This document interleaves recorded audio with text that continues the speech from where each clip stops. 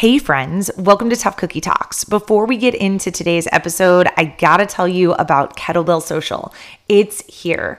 Kettlebell Social is my newly revamped online strength training program and community for women who like to do hard things but are trying to be more chill in their approach to fitness.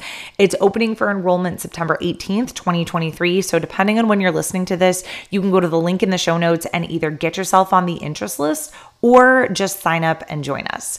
Here's the deal. Your workouts are meant to enhance your life, not consume it. You maybe love to work out, but you have a whole ass life to live outside of the gym. You're so over using exercise to shrink yourself, and you love feeling like a badass, but you also need it to be fun and flexible and free. And you're ready to start questioning the arbitrary rules around fitness and stop following advice that wasn't meant for you. If this sounds like you, we're your people. Come play inside of Kettlebell Social. You can check out the link in the show notes for more info.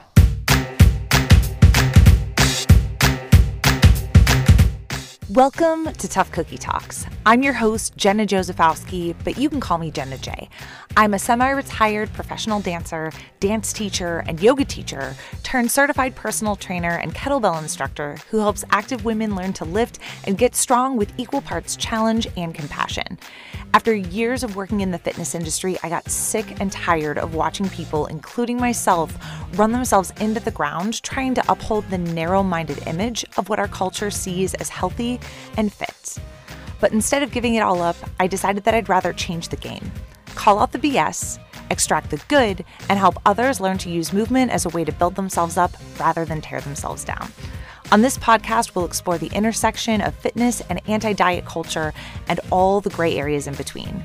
We'll let go of shoulds and judgment and dig into tough conversations with curiosity.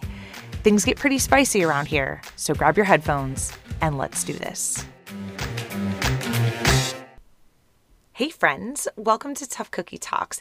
Today we are having a conversation that I'm so excited to share with Diana May, who is actually one of my first and favorite yoga teachers that I ever had. And we recently reconnected on Instagram because of something that I have been doing recently, which is pretty much unfollowing everybody that I don't have some kind of personal or professional relationship with. So I've cut out a lot of the noise and the big popular accounts. And as a result, what's been left is the people that I actually know in my life and people that I would actually care to speak to. And as a result, I got to talking with Diana, who I haven't talked to in years. And I realized that while we've gone our separate ways since I first took her yoga class, probably well over a decade ago, at this point that we're doing similar work, but in different fields and have a lot of really aligned perspectives. And I know you are going to love this conversation. So Diana May is a lifelong learner, yoga teacher, environmentalist, and somatic practitioner. She's taught full-time for 14 years, and since the pandemic has transitioned into being an entirely online yoga teacher. She believes that the big scale shifts she wants to see in the world come down to nervous system regulation, the ability to slow down, enjoy life in the present moment, and build a compassionate relationship with your full experience. And today we are talking a lot about nervous system regulation, which tends to be a little bit of a buzzword in the fitness and wellness space these days. But I love how she breaks it down into ways that make sense for a variety of perspectives, not only when you look at movement, the way that she teaches yoga, the way that I coach strength training, but also just in the full scheme of our life. And then we also talk a bit about the stages of menopause, which I know for a lot of us, especially if you're like me in your 30s or soon to be 40, in my case, around that age, you might think that this is not something that's affecting you just yet, or that it's something that's going to happen later when you're a little bit older. But in reality, some of these shifts could actually be happening to you right now. And let me tell you, the reason perhaps that a lot of us are feeling just a little bit nuts right now. It's all connected, and I know that you are going to just feel seen and I don't know, just really calm and grounded by this conversation. So, without further ado, let's go talk to Diana. Hey, Diana, welcome to the podcast. Hi, Jenna. It's so great to be here. I am so happy that we got to reconnect. Do you want to tell us a little bit about you and the work that you do today and how you got into it? I do. And I guess what I think is most relevant to share is when I was younger, like a kid, I I was always very counterculture, and I always thought that whatever was in the mainstream was not for me. I wanted to be different, Mm, and that included taking care of your body and going to the gym, because even though it came from a good place, I had a very misguided understanding that the only reason why anyone would take care of their body and go to the gym was for vanity, and that was not for me. So I wrote off the gym, I wrote off taking care of my body, and I became more of an academic, more of a musician, more of an artist.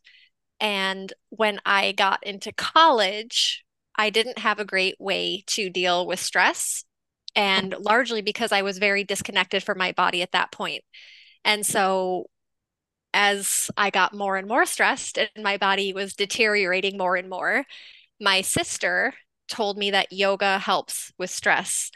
And at that point in Michigan, yoga was still weird enough and not in the mainstream enough for me to consider going. So I was like, hmm. what is this yoga thing? I'll give it a try. Okay. Yeah.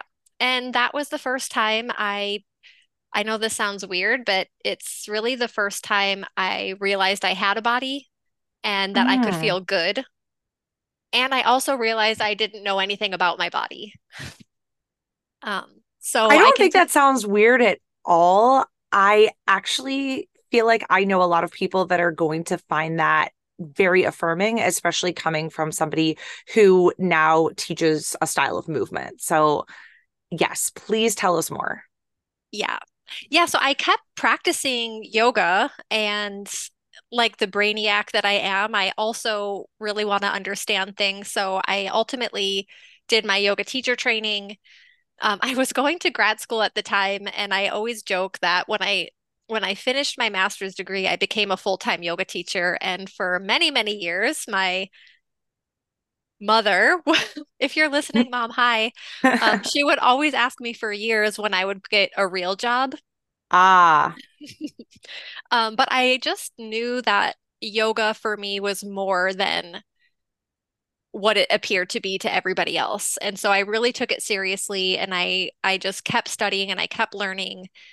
And fast forward many, many years later, I'm still doing it and I'm still fascinated by it, but I really have gone in the direction as I've aged and as I've evolved in my own movement, and I've really gotten to understand my own body a lot more.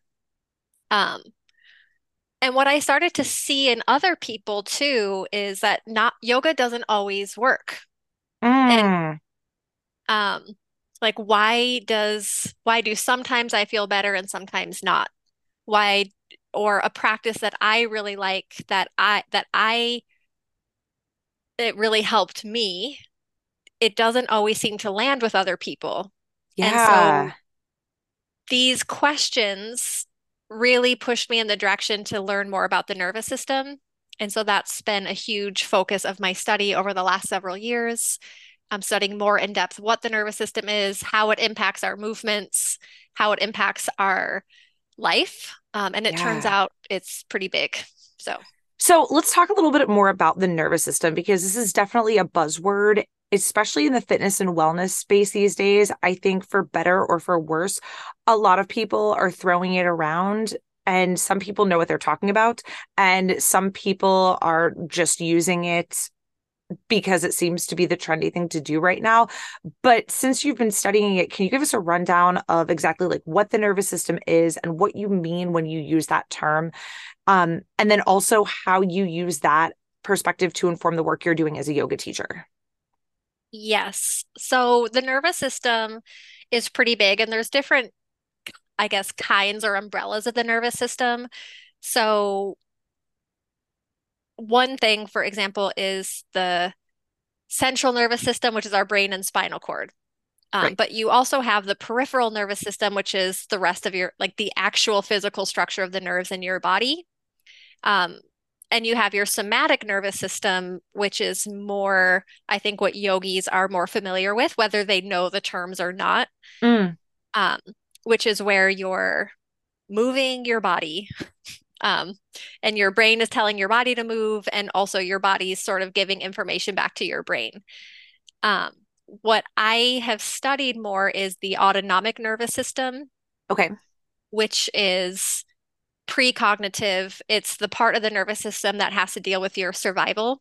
Okay. And it's, like I said, it's precognitive. So it works without your brain thinking about it. So all the systems that run when you're sleeping, everyday life that just keep you alive. How does your body stay alive? It's through this system of the autonomic nervous system. Okay.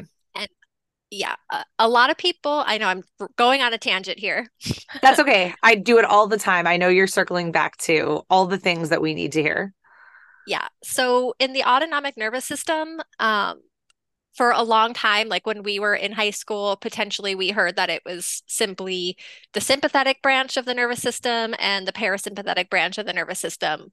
You have your gas and you have your brakes, Yeah. and they work sort of like when your sympathetic is on, it's fight or flight. And when you're relaxing, that's the parasympathetic, and it's you're resting and digesting, Yes.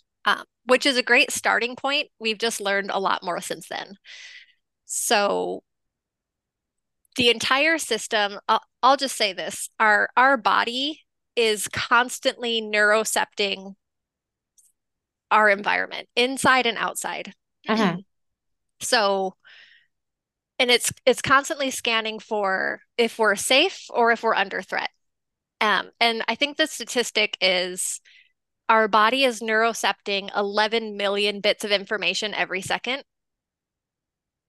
Okay. Can And I say something about this real quick? Because I feel like it's yes, very applicable to what I see a lot of my clients dealing with at this particular moment in time, which is for the past few years, we've just been dealing with crisis after crisis and historically unprecedented event after historically unprecedented event. And now we have social media that is just feeding us what I have in a roundabout way with no like science behind it said that we weren't meant to handle this amount of information, period, but much less this amount of the kind of information that we're getting right now, which is like grief and trauma and all sorts of very stressful things. yeah, absolutely. And what's super fascinating too is that our cognitive brain can only handle about 40 to 60 bits per second. Mm, So in any given moment, we have such a wider experience than just what our cognitive brain can hold. yeah. And so when we're in a stressful environment, or when we're kind of bombarded with all these other things, even if you're not directly reading something or taking it in and holding it in your brain, your body is still affected by this and by the energy that it's neurocepting from other people, or um, it's really outside of our conscious brain. But Yeah. it affects our body's experience. Are we safe or are we at ease? Mm, yeah. And I can't help but thinking how I don't know of many people that are at ease right now. Maybe you are. Maybe you can help us figure out how to be more at ease. But like, oh, damn, that hits. Yeah. Yeah. Yeah. And one thing I really like to share too is that, one of the things I see a lot of people talking about is I want to regulate my nervous system. I want to regulate my nervous system. Or a yogi saying, I really want to be calm. I want to be level-headed about this, which I fully support. I want that too. But regulated doesn't mean flatlined. So Mm, a regulated system really has capacity to go up and down. which is the natural rhythm of our autonomic nervous system, which is Yeah. embodied in our breath, for example. We breathe in and we breathe out. Um, we get a little upset or activated and we relax a little bit. So a regulated system isn't flatlined like I can handle everything and not be affected by it, but Mm-hmm. it's our capacity to hold the waves. And if we do Mm. get bumped up a little high or feel under threat, we can return to a more centered place where we have more possibilities. Ooh, Um, this feels like a metaphor for what I talk about with strength training is that when we're able to, grow our capacity, for example, like in the gym in a more controlled environment, then we're able to handle the chaos of life a little bit yes. better.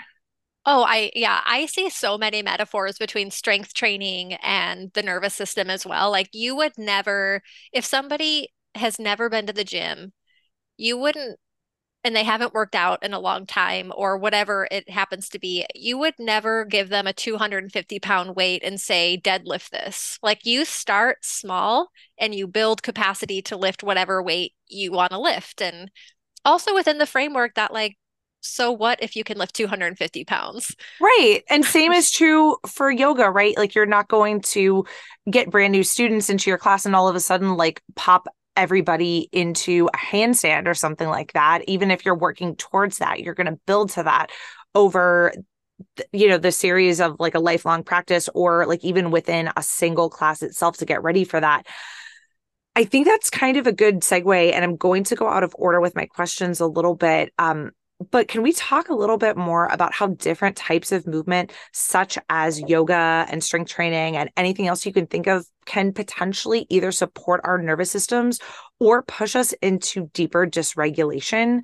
Um, and how we can kind of tune in and figure out what we actually need because I'm guessing that that probably applies to what you're talking about where like you go to yoga to feel more calm but then you don't feel more calm and you're like what is going on. Yeah, and I mean, gosh, I wish there was a prescription to this. And I actually think that um, what I see a lot on the social media type thing, which I totally get because you have 30 seconds to try to explain a huge concept to people, but um, there seems to be a prescription craze going on where it's like, if you feel stressed, do this thing and you will Mm, become not stressed.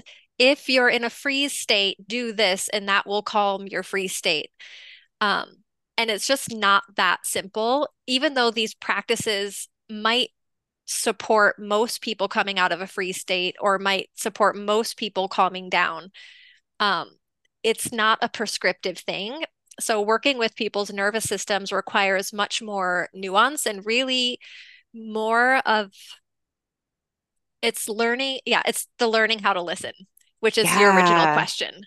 And the need or the want to fix your state, I would say, doesn't come necessarily from a regulated state. That comes more from like, oh my gosh, things aren't good. I need to change it. It's this urgency to Mm, that I'm not okay. I need to change it. I need to fix it. Um, yeah. yeah. So I really like to just have a space where you can be how you are. And that's like the foundation of what I try to share in a public class, for example, is like however you are is fine. Um, and we have to be able to be where we are in order to know where to go versus just randomly doing things, hoping we're going to get better. Yeah.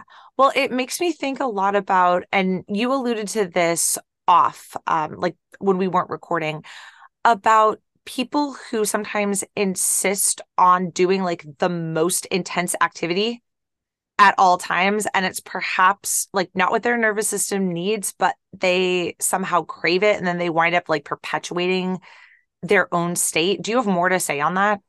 Oh, yes. Well, and I have a lot to say because I did it myself for so long. And Same. I see people doing it as well. And I actually think that's a really intelligent response of the system because it's a familiar, we're trying to create a familiar, safe space. Yeah. And so if we're, for example, I'll use a classic yogi example where we want yoga to calm us down. And so we're going to go into a yin class where you're holding a sustained stretch for a long time and you're asked to not move, which can be really helpful to a lot of people, but it also mirrors a freeze state or a collapse state where Mm, you're just laying there not doing anything, even though something might be hurting or a sensation might be getting more intense. But it's for some people, it can feel really good to just get into a deep stretch and hold it and not move and have this intense stretch happen, but like not move. That can mirror a collapse state. mm, And yeah. and on the flip side is the people who have really intense practices and their systems are used to, they're already in an activated sympathetic state. They're go, go, go all the time. And so they might feel more comfortable in a very vigorous, fast-paced class because that's what their system is used to. Yeah. Ooh, I feel seen.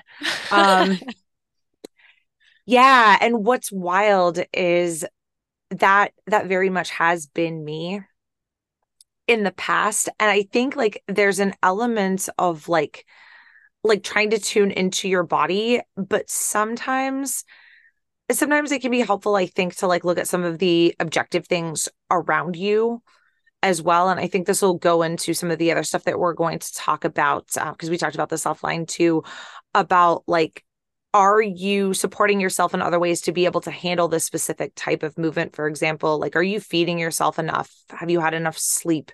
Have you, drink more water than you have coffee? Raise his hand, sips coffee. Um, you know what I mean? It can be tricky to figure out like what your body needs, especially when you are in like this comfort zone of sorts. Yeah. Yeah. And I just want to say, like, it's not bad to do that. Yeah. It's not wrong to do that. It makes a lot of sense and it can feel good to do that. And there's a point to that as well. So I don't want anyone to think like, oh, I can never go to a yin class again, or I can never go to a vigorous class again. Um, but when we start to learn how our own system works and what we really need, like, oh, I notice a pattern that I'm always on the go and I always really crave the fast-paced classes. Maybe, um, so one thing I like to t remind people is to titrate the slowness. Hmm. So maybe you don't go to a restorative class because that would be completely aggravating to somebody who's go, go, Hmm. go all the time. But Yeah. like you said, it's like just tiny reminders like, how can I slow down a little bit or go from like a rushed, like you can move quickly without ru being rushed. Yes. So kind of holding that energy a little bit differently. Hmm. Uh, and when we work with people's nervous systems, one of the things that I'll work with somatically versus in a yoga class, for example, is completing incomplete responses in your system. Ah. And so that's really the key difference between like a yoga class or strength training and like healing trauma in your body via the nervous system. Hmm. Is you're working directly with the trauma or the repetitive loops in your system that keep you going at that same pace. Because at one point in your life, that strategy of go, go, go kept you alive, kept you safe. Yeah. And Yeah. so until you kind of complete incomplete responses in your body, your system is going to be looped in that way. So no matter Mm. how many vigorous yoga classes you go to, um, you have to really work specifically with your trauma via the body. So, Which sounds like you might want to work with somebody individually on that. And is that what somatic experiencing is? Because I know that's not necessarily what we're talking about today, but I know that's something that you practice and that I know of others that practice as well. Yeah. Yeah. Okay. Yeah.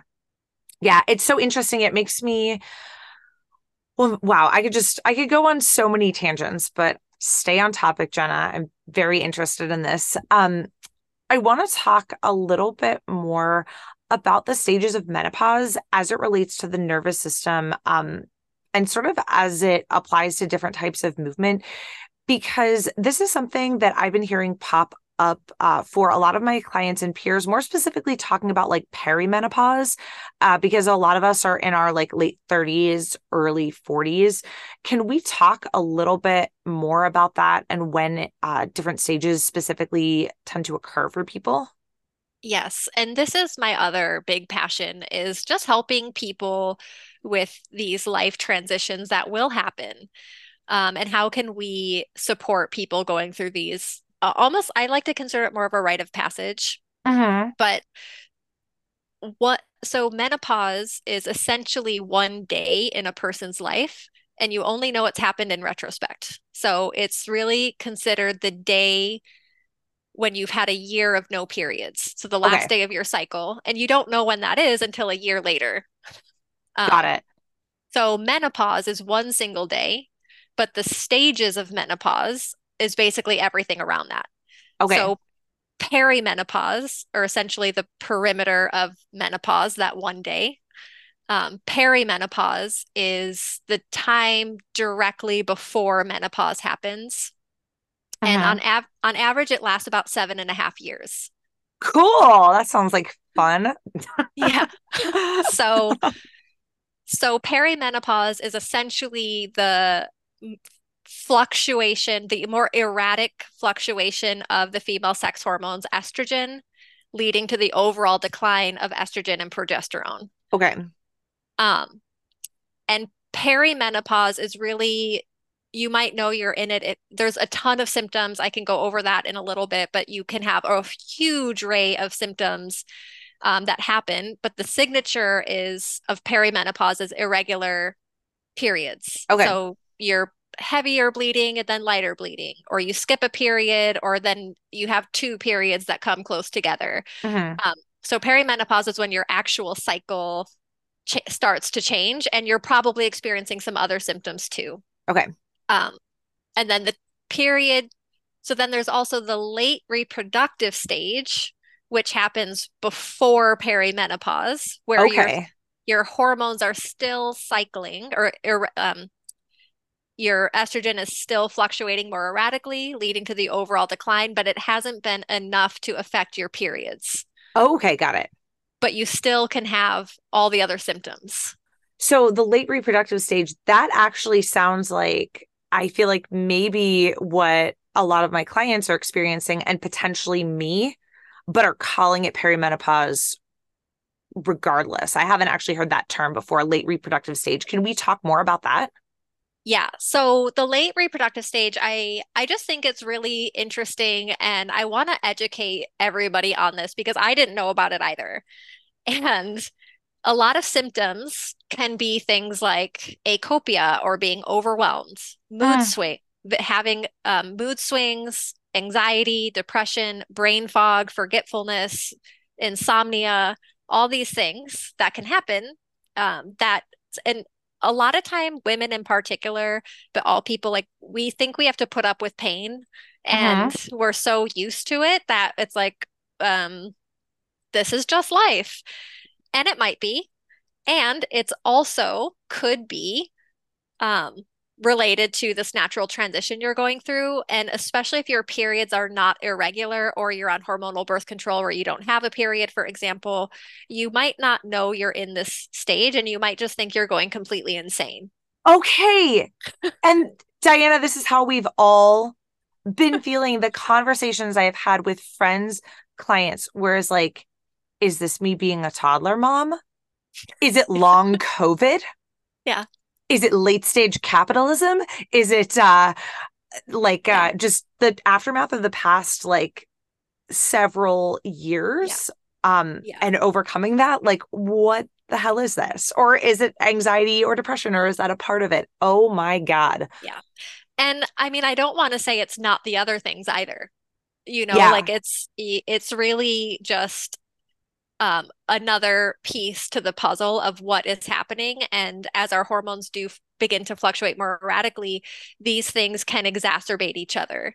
So Yeah. if you're experiencing job loss or um, pandemic stress, or you care about the state of the world and you see these horrendous things happening and you feel helpless, Yeah. like all these things can affect your overall well-being. And when you're in late reproductive stage, all these things are heightened.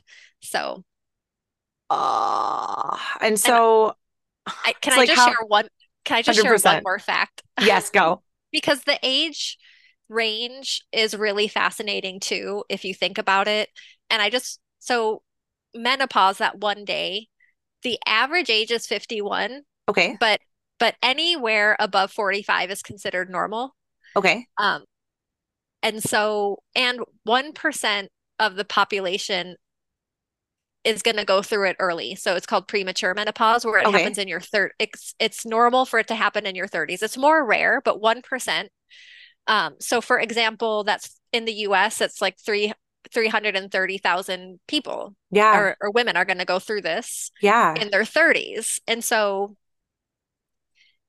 if you then consider perimenopause, which is 7.5 years on average, and then even before that is the late reproductive stage, you can be in your 20s and experiencing this. You can be in your 30s and experiencing this.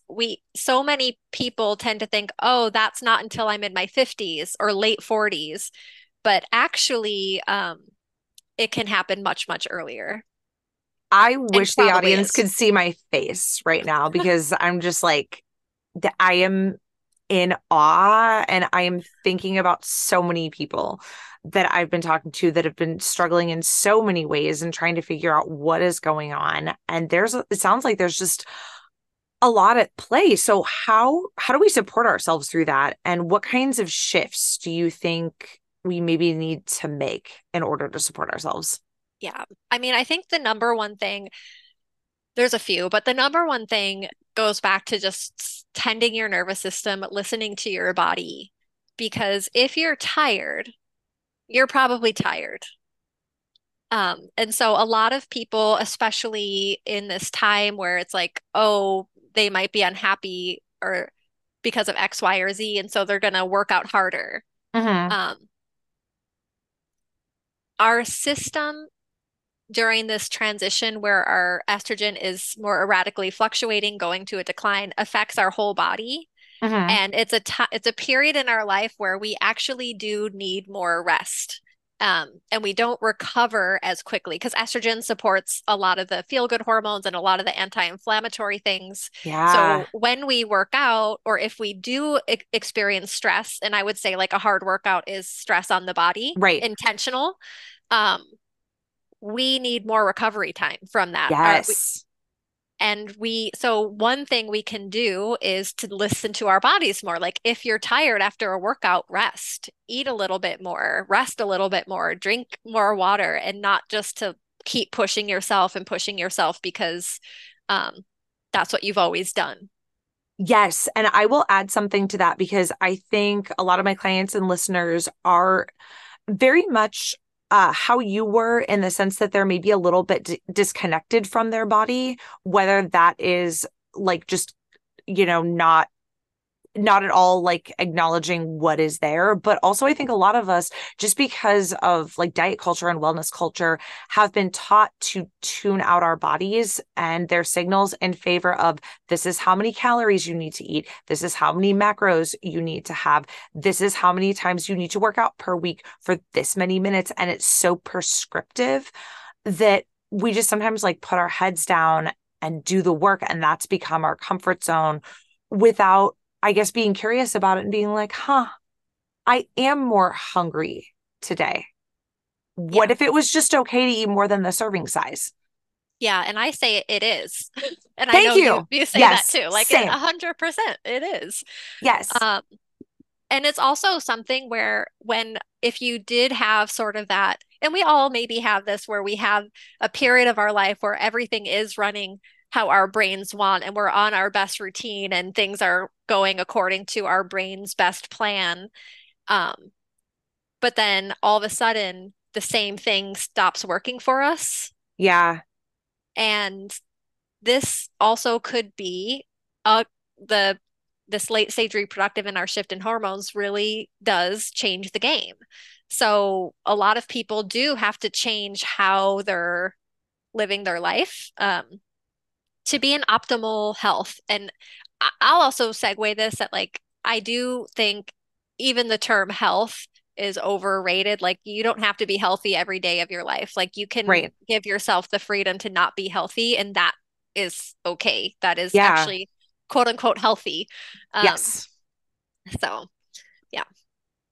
Yeah. Wow. I have so many thoughts and I feel like my mind is blown and this is the conversation that I don't think even I needed to hear. Like, damn, this is an off the cuff question and you can feel free to tell me you're not sure or you need to research it anymore, but is there a way you can like know if you're in that place? Like, is there testing that you can get done or is it just kind of like you have to be like, well, I guess this could be it and support yourself the best you can. Yeah, I mean the challenging thing is it's very hard to get accurate testing done because hormone you could ask for a hormone test. Hmm. A lot of medical doctors are not trained in menopause. Hmm. They might have like a general understanding, but even OBGYN, um, Hmm. you would want to find a doctor who understands more of the science and the biochemistry of menopause and the Hmm. stages of menopause. But even then, your hormones are going to be fluctuating. So you could take a hormone panel and it says your hormones are in a good spot. But in this time, they're fluctuating so erratically that it's very, very hard to get a test that can say, like, oh, my hormone levels are in this perimenopause days because they just change so rapidly. Um, so the best thing I can say is that just to really understand and continue this sort of daily check-in, which is really I consider it a ritual at this point of just like how I do it is like I close my eyes, I might put my hand on my body, and I just sense how I'm feeling. And I know that sounds weird, but just doing that day by day, it can be a meditation. Um, Yeah. I read this book, and it's called, what is the book called? It's a book on birds. And so it seems completely irrelevant, but it's a book on bird watching. And it's an ornithologist who's studied bird watching for 40 years Yeah. and wrote a book about watching birds. Okay. And he basically says that you go to the same spot every day for a extended period of time, 30 or 40 minutes, and you get to know this little piece of land. Hmm. And if you go one day, you're not going to know what's normal. You'll go Mm. to the piece of land and you don't know that the bird that's on the branch, if it's there every day or if it's a special bird that's there just the time you happen to be there. So, Yeah. so you go every day at around the same time and check in and notice what is your baseline. And then you might begin to notice what's outlier for you. Like, oh, I have more anxiety today. Oh, I'm hungrier today. That's like out of my norm. I have a range of hunger that I normally feel, but today it's like really, I'm hungrier. Uh, Yeah. And I think about this in the way that I encourage my clients, even like from a strength training perspective, to be curious when they go into their workouts, like starting their warm up and seeing how their body feels in conjunction with all of those other things like stress level, how fed, rested, hydrated you are, like all of those other things that are coming into play. But then knowing for yourself, like what you're feeling in your body when you're doing something and noticing like does this weight feel heavier than normal for me today? Like, is it worth it for me to take it up a notch to that weight that I did last week or do I need to actually stay down here because the like perception of this weight feels different in this moment? It's so interesting. And then I hear you talking about like the bird stuff. And I don't know if you follow my friend Christina Montalvo, who is always posting like nature things in her Instagram stories and pictures of trees and making like life and fitness analogies. She calls it like tree church or something like that. Yeah, I don't know her, but I like her. Yeah. It's oh wow. It's fascinating, but yeah, there's always a metaphor in there somewhere. Yeah. And then the other thing I'll just say too, you might not be able to know exactly where your hormone levels are if you're in late stage or perimenopause. Like you won't know until after the fact. Yeah. Um, but one thing we can really do is, as you said, like keep checking in with your body and really prioritize the relationship to yourself, tending your nervous system and getting to know your nervous system. I like if you do have trauma, and in somatic experiencing, we kind of learn that everybody has trauma Mm, in a way. And I know that word gets thrown around a lot as well. But trauma is essentially anything that's too much, too fast, too soon for your system to handle. yes. So we all have that at different times. Um, I don't know any living human being who has not experienced too much, too fast, too soon at one point in their life.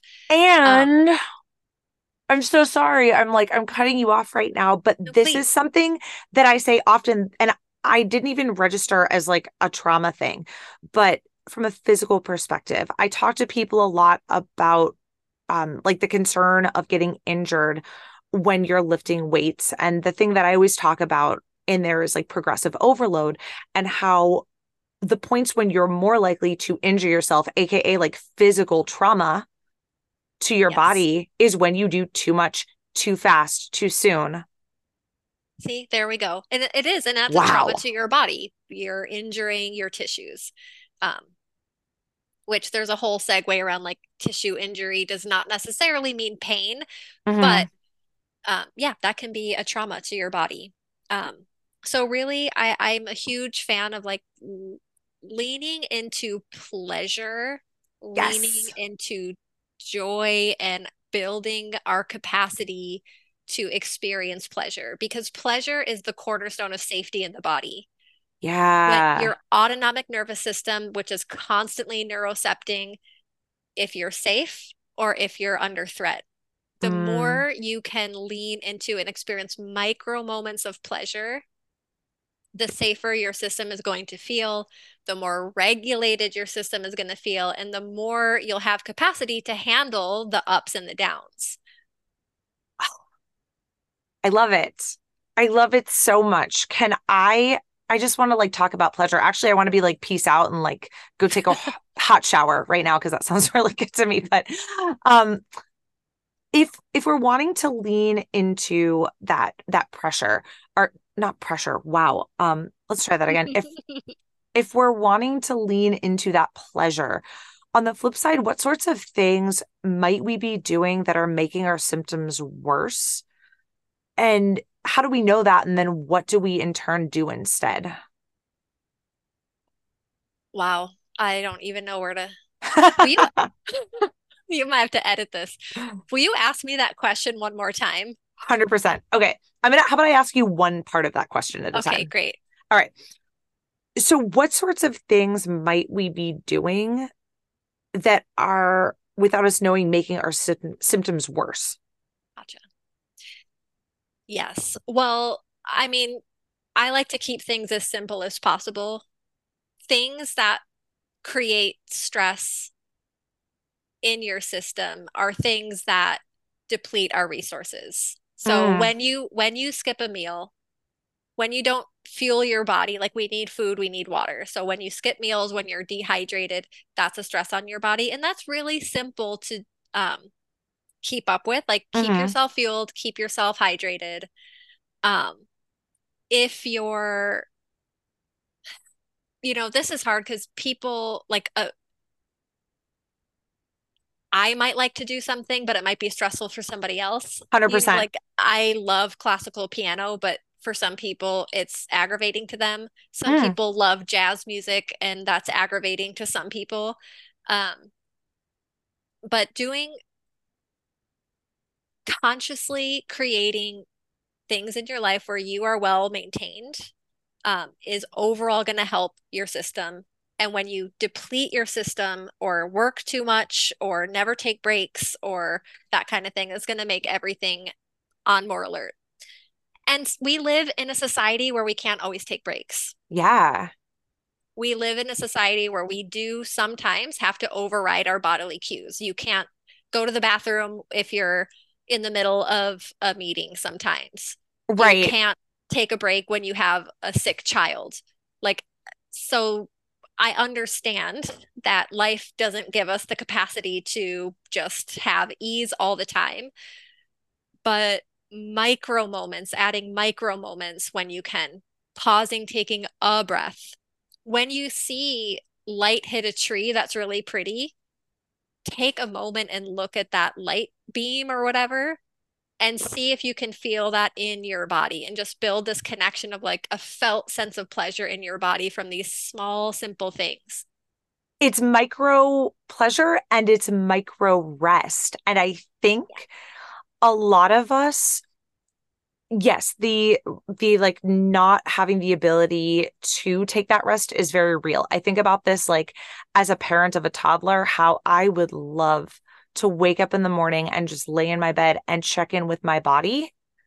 But I'm waking up to mama, mama, like that, not possible at that time. But I think what a lot of us do is put all of these things on our plates that don't need to be there or don't need to be there in that way. For example, telling yourself, well, I have to do, um, I'll use something I've been talking to my clients about a lot recently, which is like, I have to do 3 workouts a week because they're programmed for me and I have to follow this program to a T, where actually, no, you don't.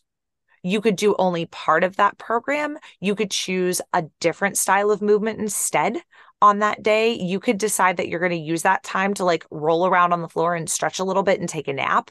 Like the point is that time is for you. And I think now more than ever, we need to allow ourselves to be like flexible because sometimes, to your point, talking about how sometimes you like go to a yoga class to feel calm and maybe you don't feel calm. Sometimes you maybe need that stillness. Sometimes you need something more vigorous. Sometimes you need classical piano and sometimes you need jazz. You know what I mean? Or anything in Yeah. between. Yeah. No, I really agree and love that. And I just really feel for parents in particular because our society is just not set up for parents to thrive. And Mm-mm. especially the parents that I tend to see, which are the parents that are doing yoga, that are doing somatics, like you really care about your overall health and well-being, and you know that it impacts your child. When you're Yes. more regulated and you can be more present with your child, it's a better experience for everybody. So I really feel for parents who are doing this work because our society is really not set up well for you guys.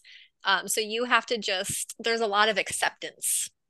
The acceptance piece of like this is the world we live in, and I'm Yeah. going to do the best I can without being so hard on myself. And um, one Yeah.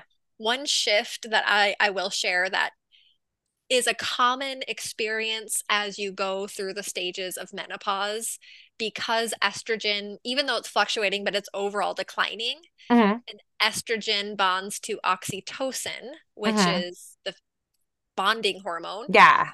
Um, so it can feel like you might feel less capacity and less desire to take care of things because you're not getting that hormonal reward. Oof. Yeah. Um, and so And that's a very common experience of like, oh, I used to love taking care of everything, and now I'm frustrated and depleted, and I don't feel as good. Like, I don't want to take care of you. I literally said to my husband last night, like, he's like, do you want to give the dog a treat? I'm like, you give the dog a treat. Yeah. And so, really, just understanding that, like, that's okay. Even if you don't know the reason behind it, just really having a lot of acceptance. And there are things you can do to increase oxytocin and this or that, but like, just I think the acceptance piece is so, so, so crucial where it's like, you're not going to feel good all the time. Yeah, hard pill to swallow, but absolutely. What else do you have to add? Did we miss anything here? Is there anything else that you super want the people to know? Yeah, just that if you feel like you're at some kind of plateau or you had a moment on this podcast where you're like, holy crap, that's me, you are not alone. Mm, Most people are every if you're lucky enough to be alive for long enough, you will go through this transition of the late of the menopause. mhm. You are not alone. Even if it's not talked about, even if there's a bit of shame or grief or all the many feelings that come along with going through the stages of menopause, known or unknown, you are not alone. There are resources out there. um, Join a circle of women talking about this. Like, it is so healing to hear other people's experiences and know, even if the content's a little different, that you're not alone. Like, you're not hanging off the edge of the cliff by yourself. We're all out here hanging off the cliff together. Yes, and I will add to that if anybody is listening to this and is resonating with anything that Diana is saying here, like please feel free to DM me and tell me what is up. Send me an email, something, let me know that you are feeling this too because same. Yeah. Wow. Where where can we find you and how can we potentially work with you or take your class? Yeah, so my you can go straight to my website, dianamay.com. I actually am hosting a women's circle, menopause circle. Okay. That is something I'm trying to do just because I really want people to be supported in this transition. So my website, Instagram, all the usual stuff. And I will link to all of that in the show notes. And you're still teaching yoga online? Yes, I'm teaching solely online. Okay, this is exciting because I mentioned this in the intro, but Diana and I originally connected because she was one of my first yoga teachers and one of my favorites. And a whole nother podcast episode for another day is how I have lost touch with that yoga aspect of myself for a whole lot of reasons and trying to get back into it without bringing in some of the more, not to overuse the word toxic, but like the toxic parts of yoga culture that are abound. And so I think I maybe need to come take your class again. And so join me, friends. Yeah, well, I would love to come take your strength training class because as somebody who is aging, I really like the feeling of getting stronger in my body. Yes. And it's so, when I was teaching yoga and doing strength training simultaneously, I talked a lot about like the two and the way that they interplay together and, kind of how yoga helps with strength training and strength training helps with yoga and, how they're both really nice tools to have in your toolbox. And I think that's probably, Diana, correct me if I'm wrong, the takeaway that we want you to have is that both things are good. We're not saying like only do chill things or only do intense things or, vice versa, never do one or the other, but really tuning into your body and being aware of how you're supporting or how you're supporting the movement that you choose with your outside habits. And then on the flip side, how you are also using the movement choices that you make to support you in every given moment and how that's going to change from a day-to-day basis. Yeah, I love that. Yay. Well, it was so great to talk to you. Again, I will link to all of your info in the show notes and we'll talk soon. Thanks so much for being Okay. here. Thanks, Jenna. That was the conversation I didn't know that I needed to hear today. So, so good. I am going to link to all of Diana's info, how to follow her, how to work with her in the show notes. And as always, if you like this episode, go leave us a 5-star rating and review so that this podcast, this message can reach even more people. Have a great day. Have a great week. We'll talk soon. Thanks again for tuning into Tough Cookie Talks. I'm so glad you're here. If you want to learn more about me and how we can work together, visit my website, itsjennaj.com, or follow and tag me on Instagram at itsjennaj. I would love to hear from you. If you liked this episode and want to hear more, make sure you click subscribe and follow along so that you don't miss a single show. Then take a moment and leave me a 5-star rating and review so that we can help this podcast and this message reach even more people. Have a great week, and we'll talk soon.